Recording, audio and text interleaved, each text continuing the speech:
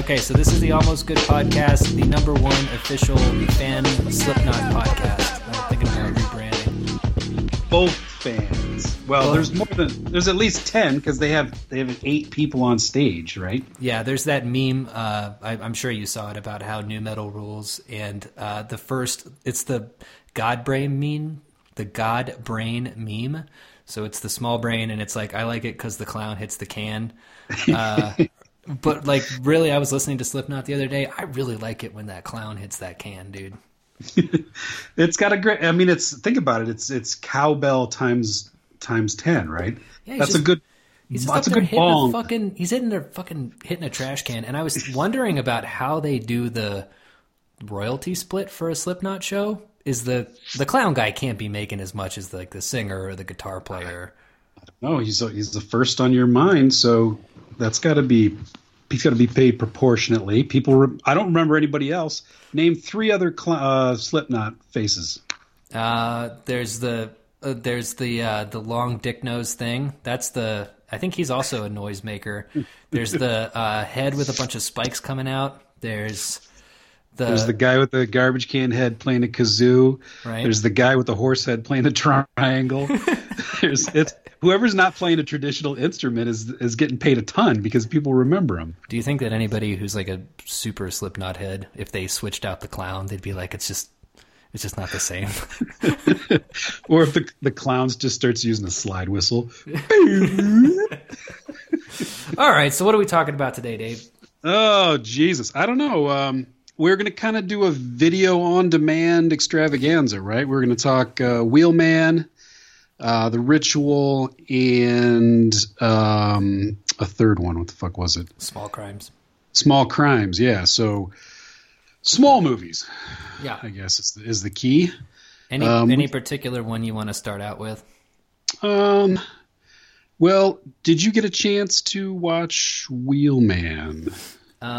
Well, this is just a little tidbit for the audience, but I ran out of time to watch it, and Dave texted me and said, just watch the first 15 minutes, you'll get the idea. And, it's interesting because I did watch the first 15 minutes. I got up to the part where the 2 toughs get into the car, and the Wheelman's all like, don't touch my fucking sandwich. And they're like, and this he's trying to do that. I feel like Tarantino, in a way, kind of really fucked up dialogue because this guy gets in the car. He's like, yeah, my girlfriend thinks I can't rock a mohawk, but I did it, and now? And he like makes this thrusting motion to indicate that he's having more sex than he normally does. And yeah, I mean, your text was pretty accurate, dude. I mean, I feel kind of bad talking about it, considering I've only seen the first 15 minutes, but I kind of thought to myself, I get it. I get what this is. Well, I'm excited that you did something that I asked you to do via text. I don't think that's ever happened to me before. So I'm excited about that. But I'm also really disturbed by these, like a fake tough guy that's is conspicuously tough. Like, did you get an idea? What was this guy's name? Grillo or Grizzo? What's his fucking name? Yeah, Frank Grillo. And, I heard this guy on a podcast, and he's a super motivated dude, and I think that he's probably got his heart in the right place. And again, I'm talking about the first 15 minutes of this movie, but I feel like he has this really interesting kind of twitchiness to himself, to the way that he moves in this, but he keeps doing this thing where he's like glancing in his rearview mirror, and it set my OCD off because he's driving and he keeps doing this like nervous glance back, but not nervous, but like tough guy. Like, am I going to have to fuck this guy up? Like, look back, and the camera just stays on him for a really long time. And it kind of flows nicely into this other, I love process shots. I love process shots. This movie, in the first 15 minutes, does process shots all wrong. So there's a camera in the back of the car, and it pulls out of a driveway. First of all, it's in a garage. And when the guy comes to sort of like, it's in a garage, the garage is dark, you hear sirens in the distance. Very, it's creating that mise en scène. Right. And then the guy comes in, flicks the light on. Where do they get these blinking ass halogen lights for these movies? Because it just doesn't happen normally for me. I mean, I've worked in places with halogen lights. You flip the switch and it just turns on, but it's always that blink, blink, blink. Right. And then he gets in the car, he opens the garage, he comes out, he pulls the car out, and it's just this sort of nothing street with like some graffiti on it. And this scene takes, I swear to God, 5 minutes for him to pull the car out, go talk to the wheelman. The wheelman says, hey, that's a red trunk. I didn't want a fucking red trunk. I wanted a conspicuous car. And he's like, hey, what do you want me to do? I'm from New York, yeah, or whatever the fuck. And then he gets into the car and like is like adjusting the seat. I'm like, this is process done all wrong. Like I don't care if he's adjusting a seat in the car. And you can't see anything either. You could just, the window makes this little pinpoint at the center of the screen and you can't really see anything that's going on. There was no reason for it, I think is my point. I don't totally disagree with you. I kind of wish the whole movie was like what you're describing, because then I would settle into it. Mm-hmm. But I think one of the biggest mistakes it makes is that it changes that angle and it becomes just another movie. It's got angles outside the car. It shows the action happening all around the car. And the camera, if the camera was to be restrained in the way that you described for the whole duration of the movie, I think that I would have had a better time with it, just because I would have kind of been beaten into submission by that lack of information. Mm-hmm. I can see why when it starts off, if you're waiting for a movie to get going, maybe the process shot that you describe, to do it right off the bat is an unearned moment. So you were like, I'm not ready to have to spend all this time with this guy. But if maybe that's why it threw you so much. But like with Locke, you've seen Tom Hardy's Locke, where it's in a car the whole time. Yeah, I loved Locke. Locke is amazing, and that has even less of a like visual dynamics to it. It's not just it's one shot of this dude the entire time in the car, and he holds court where our attention is never wanes, right? So what goes wrong here? I really don't think it's the ambition of that opening. I think that they didn't have enough confidence to keep us with very little information. I think if the guy wouldn't have been such a conspicuous, tough guy, acting guy, that you wouldn't have been so frustrated with him. Or like, or frustrated with the seat shit, Yeah, I think also whenever it does start, when the guy says, "What's your name?" and he's like, "I'm not going to tell you my name." It's like, just give him a fake name. Why are we doing this? Like, why are we being? And then when he's like, "Hey, what's that?" and he tries to grab his sandwich, like, just, I don't know. I guess I wouldn't let somebody grab my sandwich either. But, everything doesn't have to be like the puffing out the chest. And then it's like, all right, let's make up nicknames. You're Wheelman. Dun, dun, dun, dun. And I'm motherfucker. And I was like, how did that line get through so many people? I know. And I think you just pointed out something. I hadn't put my thumb on it until just now, is that Walter Hill has, of course, the movie The Driver, which is like the quintessential getaway driver movie.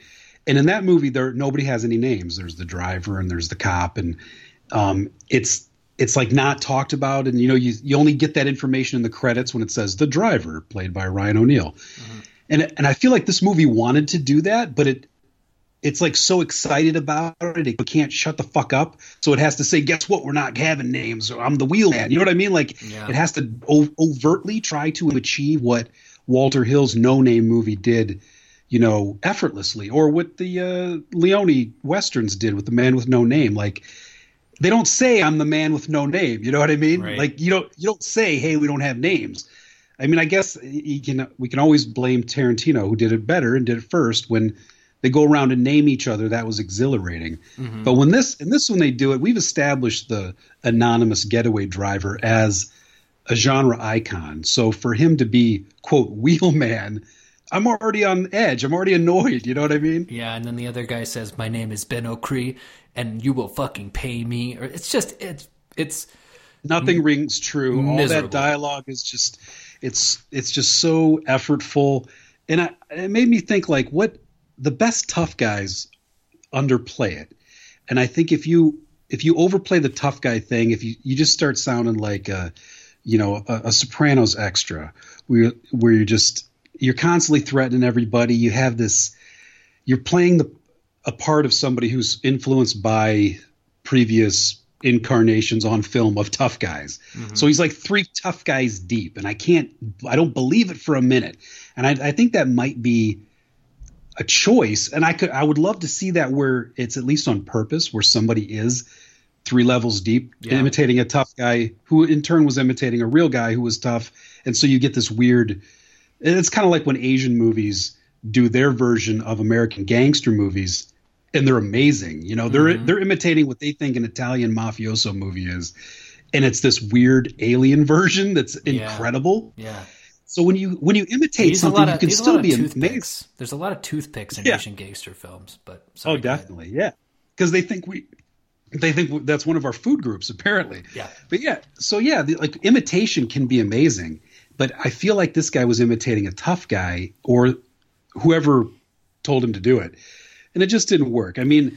And then his daughter calls, and it's one of those things where, number one, I don't give a fuck about kids in movies. Like, kids in movies, for the most part, just pump the brakes immediately to me. Because they shouldn't be, with the exception of what? The Florida Project recently? Oh, that's a good piano. point. Yeah. Children shouldn't be in. Would you let a child be an air traffic controller? They shouldn't be around adults doing a job. And the adults are making a movie. You shouldn't be anywhere around it, because what are the chances you're going to be good at it? It's like 0.5%. Well, and it's also, correct me if I'm wrong, but I'm assuming that gets brought into the plot later. They're like, oh, you've got a daughter, right? Wouldn't want anything to happen to her. Does that? Yeah. Dude, see, so it's just so transparent. They're setting up all the blocks, and you know what? When it's really done well, I don't mind it, but it really did feel like it has the process shot, it has the tough guy shit, it has the daughter, it has like the aggressive toughs in the back, and it just felt like it was like watching somebody arrange blocks that you know that they're going to knock down, and it's like we could just get to the knocking down part. We can skip all this shit, you know? Yeah, I think that there's something to be said for making a Getaway Driver more of a blank slate. You know, Baby Driver did it. The Driver did it. Drive with Ryan Gosling did it. They almost have to be mutes. They have to be an efficient machine. They have to be an extension of the car.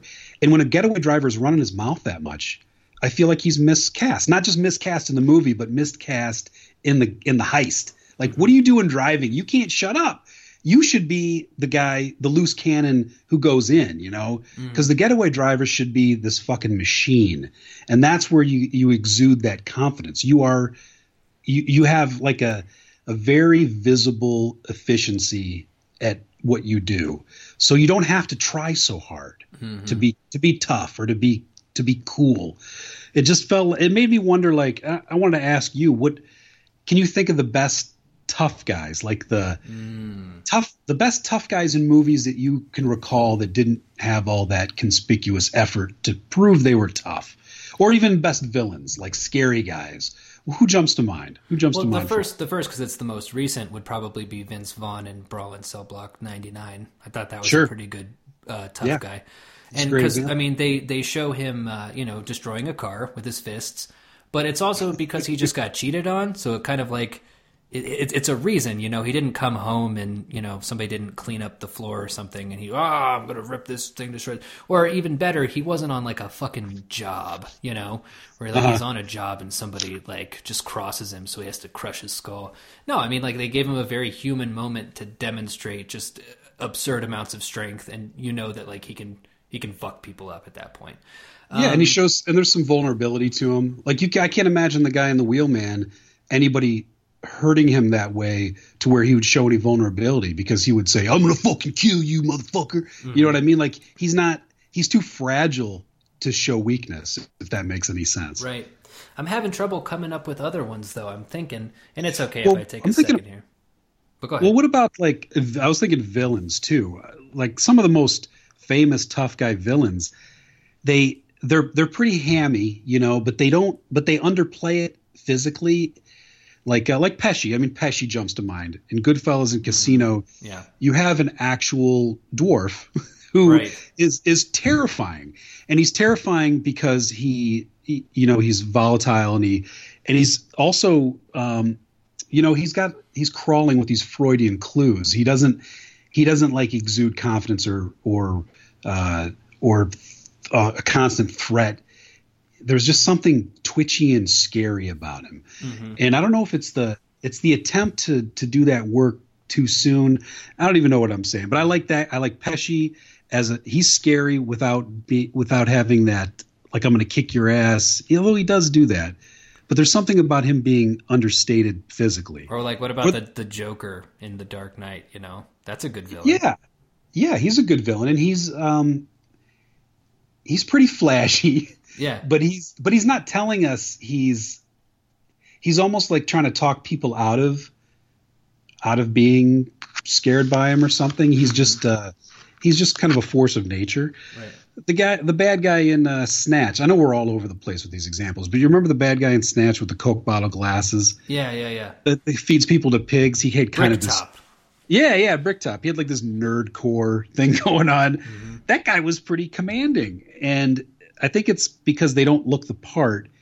And when you have a guy like, I keep saying Grillo. Is that his name, Grillo? Yeah.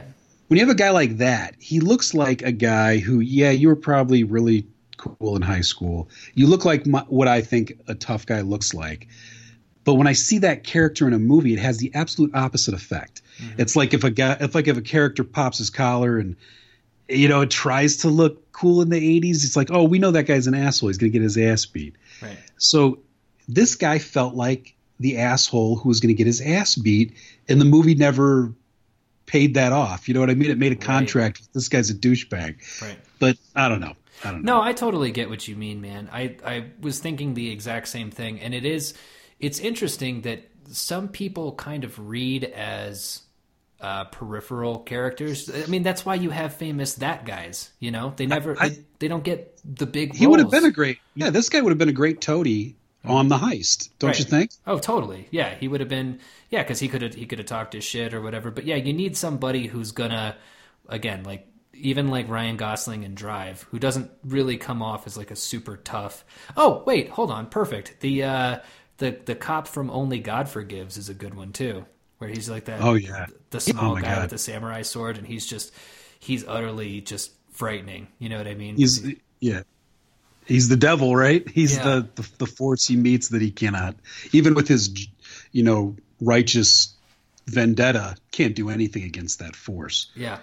And so it's one of those things where I think that even though Ryan Gosling does not read as a tough guy, I think that when he, crushes that guy's skull and, is going through his tough guy phase, for some reason you really buy it, and silence plays a big, big role in that. Because as soon as you talk, it's like your story about your voice cracking. If nobody knows that you have a voice that's like way up here, then and like you don't have time to say the stupid thing that's going to completely diffuse whatever toughness you may have had at first. Because like with me, well, nobody's ever thought that I was a tough guy ever in my life. But let's say that I was, and I started talking and this voice came out, it wouldn't work. You know what I mean? They'd be like, oh, right. Yeah, I want to talk about sounding like a douchebag. I mean, it's like, oh, this. I have like bully face and bully voice. Unfortunately, like I'm the guy. If I ever became an actor, I would have been or would be the guy who's super obnoxious and talking shit and gets his head bounced off the bar by the main character. So, yeah, there are just some people who are just born that way, And that guy does seem like he's got that voice too. You just described like Fred Durst's career. Like what a weirdly fragile voice. and if they would play that up, that kind of like Cypress Hill did with Be Real's voice, or the Beastie Boys with King Ad Rock's voice, you got to like embrace it. Instead, Durst is, he's with that fragile voice. He's saying things that should be said by Hellraiser, right? Yeah. So it's I'm gonna fuck you up. Fuck you up. It's like, so no, you're not. Stop it. Exactly. That's kind of what, I don't know. I feel like there's a way to do that where if you would just acknowledge it, then I would be really interested in the fake tough guy as a wheelman. It's like, who's that? The fucking Donnie Brasco. Did you ever see Donnie Brasco? I did, yeah. So Donnie Brasco is a fascinating example of that kind of postmodern behavior. You have a book written by an undercover agent who bases his undercover performance in real life after years and years of Italian gangster movies, right? Mm-hmm. So So clearly this guy goes undercover and he's like, I'm going to act like what I think a gangster would act like. So he's sopranoing it up, right? Right. So then he puts out a book where he writes about his experiences. The book is then made into a movie played by Johnny Depp, who's now playing he's playing a guy who was playing a guy pretending to be the kind of role that Johnny Depp actually plays, like in Black Mass and Blow, kind of these low rent gangster types. So that could be interesting if you acknowledged it, if you acknowledged what the effort you'd have to do to play a guy who was pretending to be you're playing a guy in a movie who was pretending to play a guy in a movie. But of course they don't do that. The movie Donnie Brasco glorifies this shitbag, wife-beating, terrible FBI agent who, but he's fucking crowing like he is this amazing superhero type. And in interviews afterwards, he talks about Johnny Depp really nailed his depiction of him. Of course, he's like, Depp really nailed it. And it's like, if you watch that movie, Depp nailed him by acting like a generic, phoned-in Italian caricature. Right. And the fact that guy can't recognize it is, again, very interesting. But nobody is really talking about it as if it's being interesting. Instead, they just think, oh, this is what a tough guy acts like. And that kind of reminded me of Wheelman, if that makes any sense. The layers of that postmodern behavior unscrutinized. Yeah. Well, just to be fair, because I do kind of feel bad about only watching the beginning. Does it get better? I mean, I'm going to be into it because I'm into car chase shit.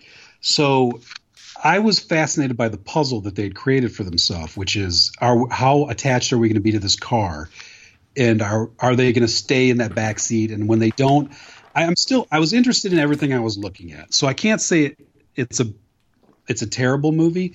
It was just they put the wrong guy at the lead, maybe, or the guy helming it is in the wrong place, like you said. If we imagine the actual heist, you don't want him driving. Right. But as far as the movie goes, it's not incompetent. It just doesn't fulfill the promise it makes. I wish that the camera would have stayed in the back the entire time. I wish that he never would have got out of the car. Once he gets in and adjusts his seat, I was genuinely excited. I know it made you mad, but I was excited. Like, this guy is adjusting his seat because he's never going to get out of it. And then it turns into, because I thought they were setting it up like by saying, you got me a red trunk, I don't want a red trunk. And I thought you could probably see that red trunk in the rear view mirror and you'd never have to move that camera.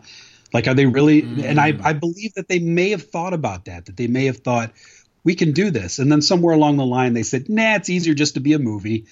And that's not as interesting to me. Yeah, so you kind of wanted a Locke with a static camera and violence. I wanted Locke with even more lockdown camera, if that's possible. Yeah.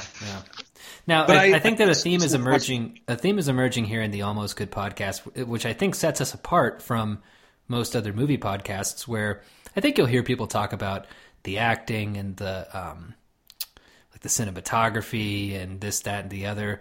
But Dave and I are both pretty much autistic, and so you'll get a perspective here that I think you won't get elsewhere.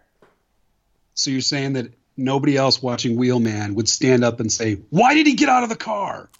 No, probably not. But see, this is why we get along, because I 100% understand what you mean. That's what I wanted. I love Locke though, so I don't know. Yeah, no, I guess you want to move on to where should we go? Let's do. We can do them in order of how much I like them. So we started with Wheelman, and then Small Crimes can come next. How about that? Yeah, Small Crimes. Now, you watched it more recently than I did. I watched it a couple weeks ago.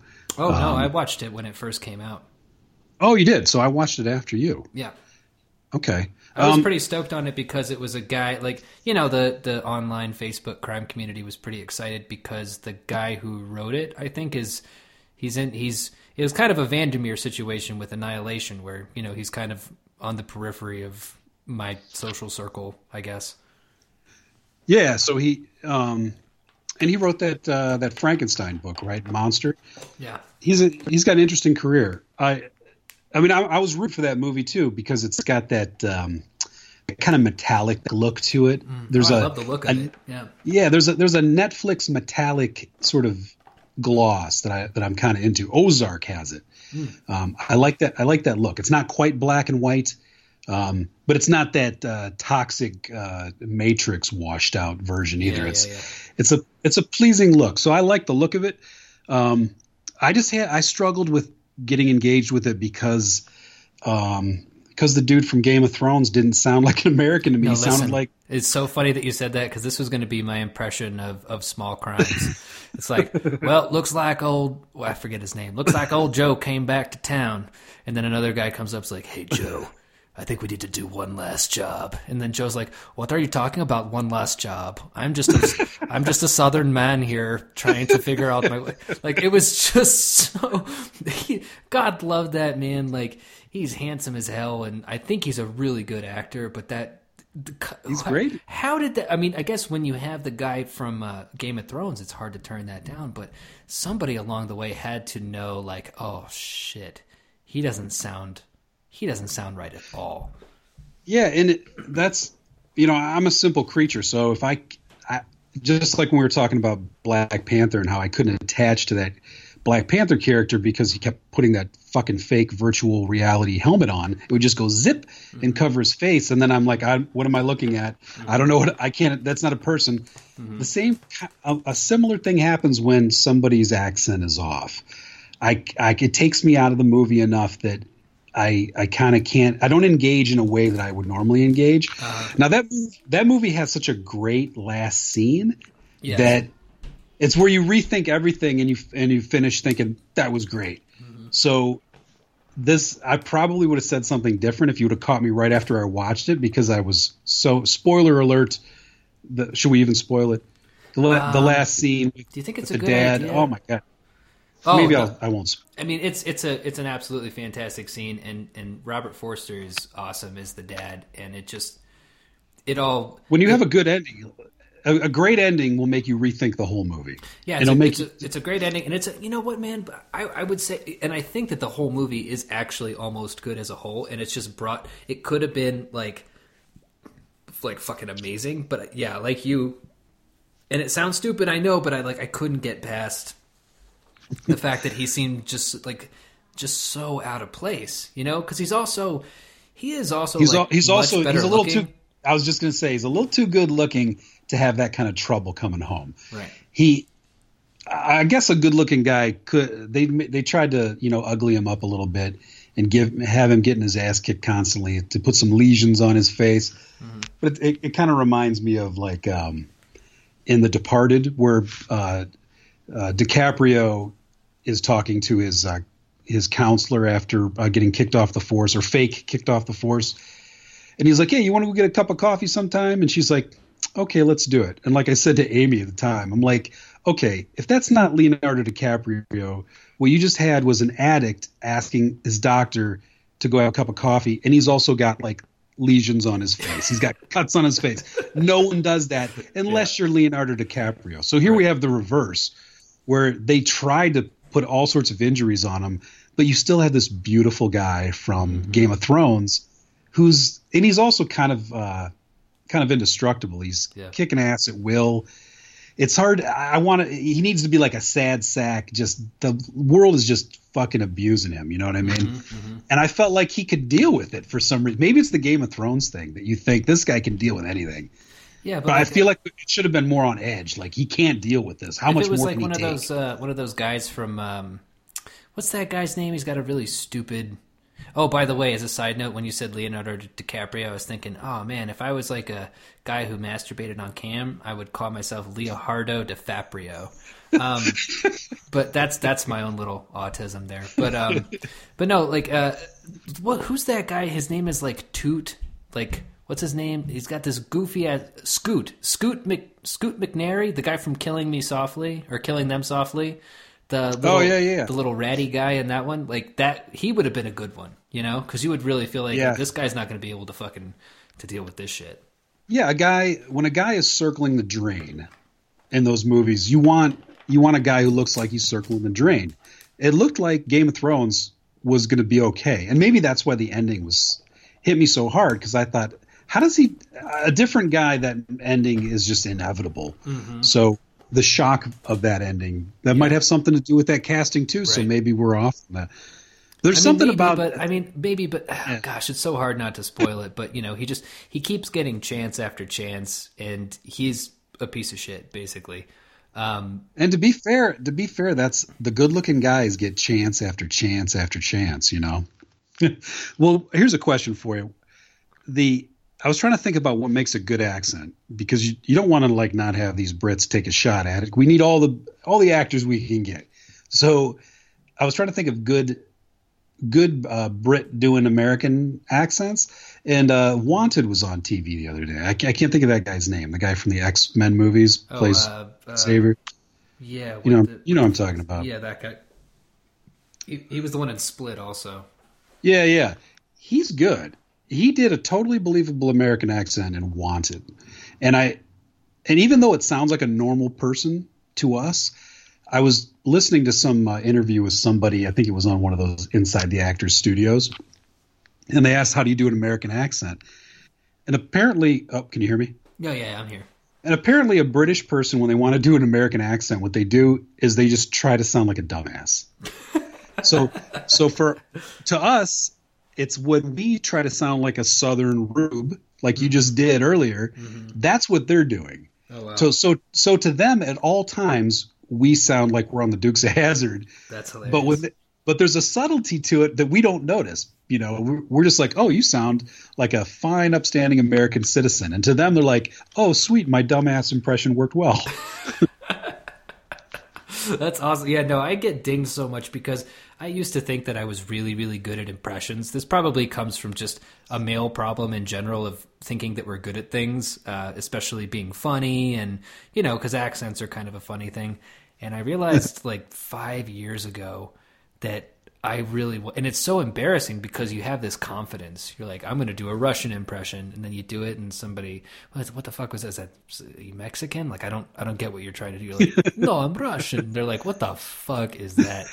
So this is something that's very close to me that I realized that I couldn't do, that I thought that I could for a very long time. So that being said, to do Southern, you just kind of twang it up, which really isn't how they sound. They don't really sound like this. No, not very many people anyway.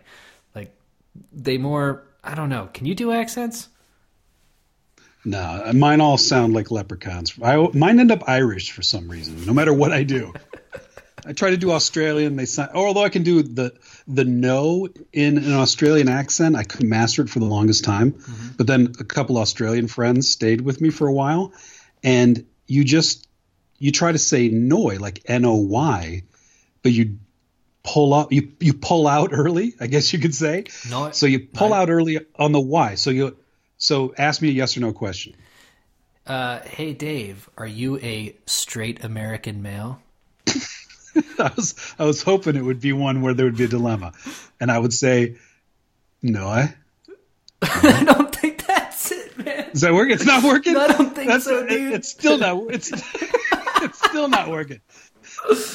Maybe that's how straight I am, dude. It ruined my perfect accent. Oh yeah, but no.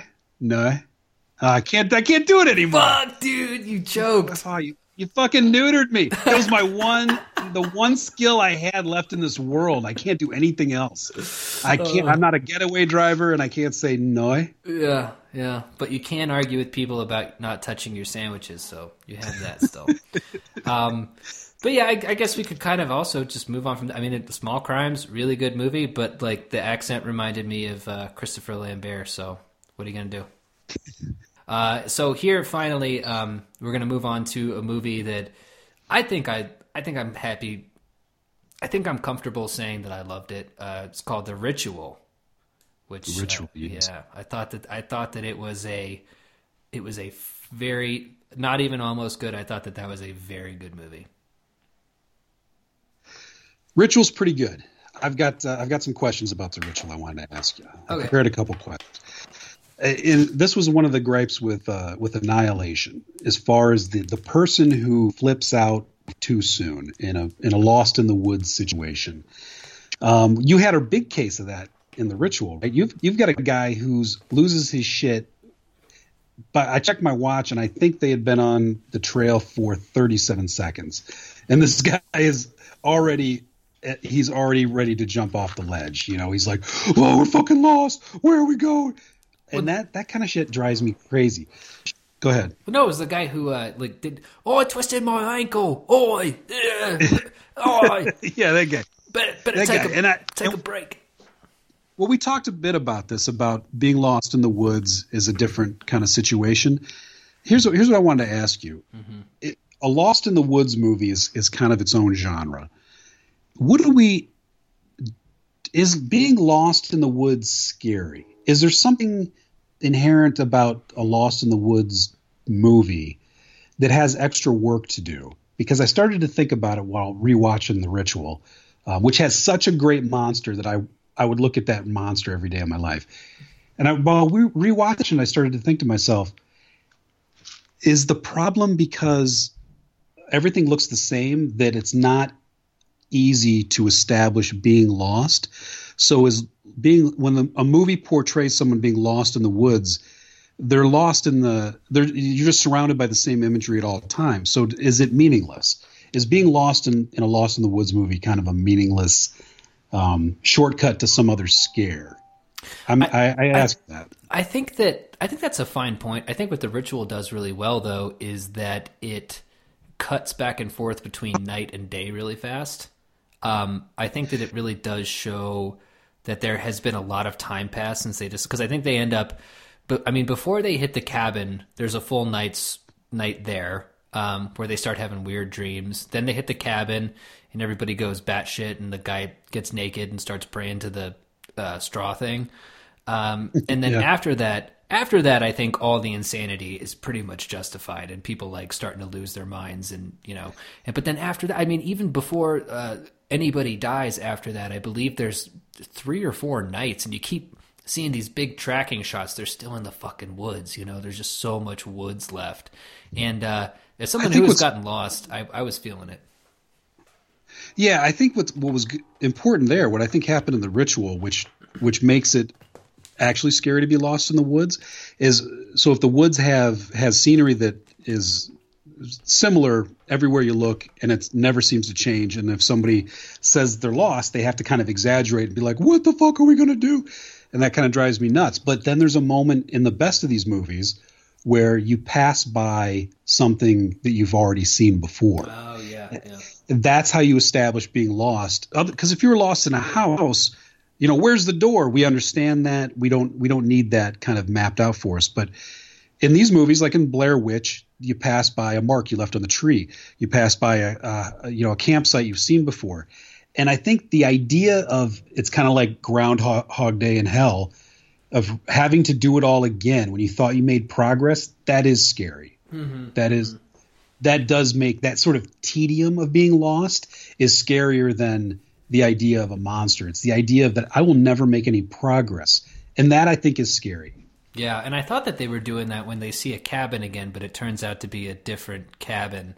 And I did like the response where they said, do you want to go in? And they were like, no, fuck that shit. Yeah. Which was kind of nice. But yeah, here, let me... have you been lost in the woods before? As a kid, we had woods by us that weren't that big, so it had a river as a border, so it was impossible to get lost in them. Mm-hmm. But I spent a lot of time in the woods. I guess the answer's no. No. Well, I got lost when I was, I think, either a junior or a senior in high school. My friends and 3 friends of mine and I decided at about 4 or 5 p.m. to go hike up this mountain that was nearby where we lived. And it's in Oklahoma, so it's actually not even technically a mountain, but it is the tallest point in Oklahoma. It's called Mount Scott. And we got there. The sun was going down. We had fucking oranges and some Cheetos. And we got to the very top, and the sun was going down. We're like, oh, this is so beautiful. And then the sun went down, and we didn't realize how fucking dark it was actually going to be. And this was... for all you youngsters listening, this is way before, cell phones with flashlights or whatever. Mm-hmm. So Mount Scott has this interesting thing where there's it's at the top there's a bunch of boulders, and some of those boulders just end in very sheer cliffs. So we're like scrambling over these boulders and like trying our best to like lower the lightest one, which was me, like down until my feet would touch something. And so basically at one point they accidentally dropped me and my feet went out in front of me and I landed right on a cactus, like right up my ass. And so, yeah, dude. And so we're walking through like this trail trying to find our way back to the truck. There's coyotes at our periphery that are literally just like kind of running in circles around us. Like, and, my friend Lance just started to cry while he was walking. He was like, so that's why, I mean, so I'm not really. So he's the guy who's like, we're going to die. I totally buy it because we were lost for probably 2 hours. And then we ended up like getting to a road and a cop found us and was like, oh, hey, we found your truck. We were about to, send search and rescue after you guys, which would have cost our parents a lot of money. And the cop actually made us walk back to our car, and he was like driving behind us with his lights on. And kind of a dick move, if you ask me. Weird march of shame. What a fuck. Yeah, but so anyway, so that's why in movies like this, when somebody loses it, it makes total sense to me because I saw. I think that. I was talking to somebody else about the ritual, and they said that for them it wasn't the being lost kind of thing, but the idea of waking up and not sure what you did or what you did to yourself, that they found that really, really terrifying. Oh, yeah. Yeah, that was awesome. I just think that all that was really well done, and I liked the very minimalist backstory, because you don't know anything else about the protagonist other than this one thing that he really fucked up, And I like that. You don't need to know. In these kind of movies, you don't need a whole bunch. Annihilation did it well with the team introductions where you just kind of learn a little snippet about everybody. And I think this one had it too. They also had really, I like that a lot of the characters are often kind of talking just out of range of being able to be heard, but it sounds like improvised kind of dialogue or whatever. I think that there's a balance of how much you want to learn about people when they're put into a situation that's stressful. And the Lost in the Woods genre, they're all ends of the spectrum as far as, people's their real personality and their real history will be exposed by being lost in the woods. And I think the ritual kind of teeters on the verge of that end of it, like with the Gray. The ones I like those movies. I think the Gray is great, but it kind of. The Gray actually had Frank Grillo in it as well. There you go. So you get to know those guys. You get to know them all pretty well. And was Grillo the one who laid down? Yeah. See, and he was great in that. That was great. He had a great death in that, if that was him. Yeah, no, that was They used him perfectly. Yeah, exactly. That's our point. Oh, my God. We stumbled on to the fucking answer. That's how you use your Grillo. Yeah. You have him. He's a great character. He's the mouthy guy. He's kind of annoying, but then like you get to know him, and he had some redemption. Yeah, he has a redemption. And he's like, I'm not going any further. You can just leave me here. And that, it's a great death. It's a great death. And all the really effective Lost in the Woods movies, like I would call Evil Dead Lost in the Woods movies. The Blair Witches, when they're done good, the first one, and I think the remake had maybe a third of it was good. Willow Creek, a Lost in the Woods situation. Mm-hmm. And with those, they're on the other end of it, where you don't get to know their lives or what they've done wrong in their lives. You just get to know what kind of person they are in that situation. Mm-hmm. And that's a different sort of getting to know them. And I like that too. I like both ends of it, I think. Right. Which renders my point meaningless. I like it all. But yeah, and then we get to the ending, and yeah, that monster is just it's what monsters should be, It's this weird. It doesn't have to make sense. It doesn't have to be like, here are the eyes, here are the sharp teeth, here are the claws. It doesn't make it like. There's a lot of vestigial shit going on there where you're like, why does that even apart? But who knows? Right. It looks fucking creepy. Well, I'm convinced it's a pelican spider. Have you seen a pelican spider before? Yeah, I have. They're the new hot insect that all the kids are talking about.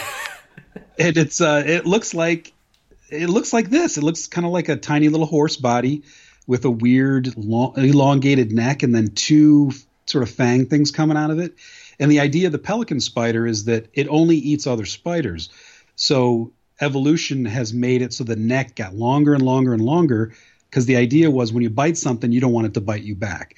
So if the neck and those long fangs just gets extended so far out, it can very safely just go pluck and pick you up and hold your little spider body off the ground where you kick and scream and then you slowly die. And that's kind of what this monster does, is it kind of plucks you up and you just kind of hang there, and there's nothing to fight because you're just fighting, two man hands coming out of a weird looking at some little face. Fucking Jawa eyes or something. It's got great. Oh, it's so great. And it felt very, it felt Nordic, Yeah. And my biggest gripe with that movie is the fact that you have something that amazing looking, and then sometimes it disguises itself as a convenience store. Yeah, like I don't want to see the convenience store camouflage. Right. I thought it was pretty oversimplifying the fucking dilemma there anyway. And plus, you're in the woods, and all of a sudden they're turning on the fluorescent lights, and you're running through convenience. Fuck off. Okay, so here's one thing that I had a major problem with the monster, and I mentioned this I think briefly to you, but I have a real problem in movies when a monster is established as being really badass and like just a stone cold killer, and then my man just like hit it with an axe, and that's good, and he's like all of a sudden he's outrunning it. It moves about as fast as a horse, it looks like, and it looks like it's strong as fuck. It's able to knock down shit and come after people quick and grab them and all that kind of stuff. And then all of a sudden at the end, when he needs to get out of it, I think you kind of write yourself into a corner, because from the audience's perspective, once it's got him, you're like, oh, he's fucked. Unless he can think of something very, very clever to do. Unless he can disguise himself as like a veterans hall or a gymnasium, and then the monster's a convenience store, and they're like, what's happening? We're giant spaces. I don't know. Yeah, no, totally. But it just becomes I feel like this has been a problem with a lot of the Alien movies, for example. I think Aliens 2 and Alien 1, I think they have a pretty good establishment of like how strong the monster is and how fast it can move, but then you get to like Alien Resurrection, and sometimes it's really fast, but sometimes you can get a shot off at it, and it just feels like when you have something that seems to be that badass and that powerful, you can't just have the dude just chop it with an axe and then run, and it can't catch him. It's got really long horse legs, and then I got that when he ran out into the sun. Oh, spoiler alert! I got that when he ran out there. I get that it can't go beyond the woods. Like that makes sense to me, but I don't know. In an effort to build tension, it strains. And I know this is going to sound ridiculous talking about this movie in particular, but it just strains believability. But like within the rules that have been established in the movie, I guess is what I mean. And that's why the disguising itself as a store is weird to me, because I guess you would lose that one really great moment when I like the idea that people see something else, and when the one guy was seeing his wife or whatever, and so she was embracing him, and then it cuts to what it actually looks like, and it's your first up close look of it. Yeah, that almost makes your skin crawl. You're like, whoa. I wasn't expecting that. So you'd lose that if it didn't have that ability, but I don't know if I wanted it to have a supernatural ability. I like the idea of something physical that has existed in the woods for this long, and people have made a cult around it, and they've built this religion, and mentally it fucks with you. The idea of it can fuck with you, but to have it have supernatural abilities, it's kind of some Harry Potter shit. I don't know if I wanted it. So you basically, you didn't want it to, because my impression was that it actually was a god or some like weird offspring of a Nordic god. Well, you wanted it to be just like a fucked up thing that kind of, but I want it to be both. As long as people worship it, it is, for all intents and purposes, a god. True. It's fulfilling the exact same thing, and it's also a giant, strong creature that's scary in its own right. So I don't think you need the added the bonus of it being able to cloud your mind like the shadow. I don't think you need it. But anyway, I hear the book is a lot of that, but I haven't read the book, so yeah, I haven't either. Well, that's it. We got it. That's what? a wrap. Yep. We did 3 movies. What the fuck? Dude. You know why we're so efficient? Because somebody was saying online the other day that they hate people that say exactly all the time. And I listened to one of our old podcasts, and I said exactly like 10 times, and I'm really ashamed of it. I think that either it's because you say such reasonable things, or I'm one of those horrible people. So I didn't say exactly until now in this podcast. Oh, nice. And we lost a half hour. Yeah, dude. No, I think it's also, we're getting really fast because I think we're sort of starting to work out. And this isn't just between you and me. This is for the podcast too. But I think we're starting to find out what this thing is exactly. This is episode 5. I feel like we've done good episodes up till now. But I feel like we each have our own bugbears about movies that are kind of unique in their own way. And I really do think that we can just go into each movie and we can apply our own neuroses to it. And I think we're just getting better at that, Yeah. We're just able to find out exactly what it is, That's a good point. And sometimes we can actually fix them. Yeah. Oh, well, hey, I mean, it wouldn't be an almost good episode without a script doctor said. The script doctor's in. And this is where, if I had a rubber glove, it would go whoosh. Got the glove on. Now, to keep with our vibe here of being fast and efficient, this is going to be the fastest script doctor ever, all right? Go for it. It's going to be very simple. You ready for it? Mm-hmm. I'm going to script doctor Wheelman.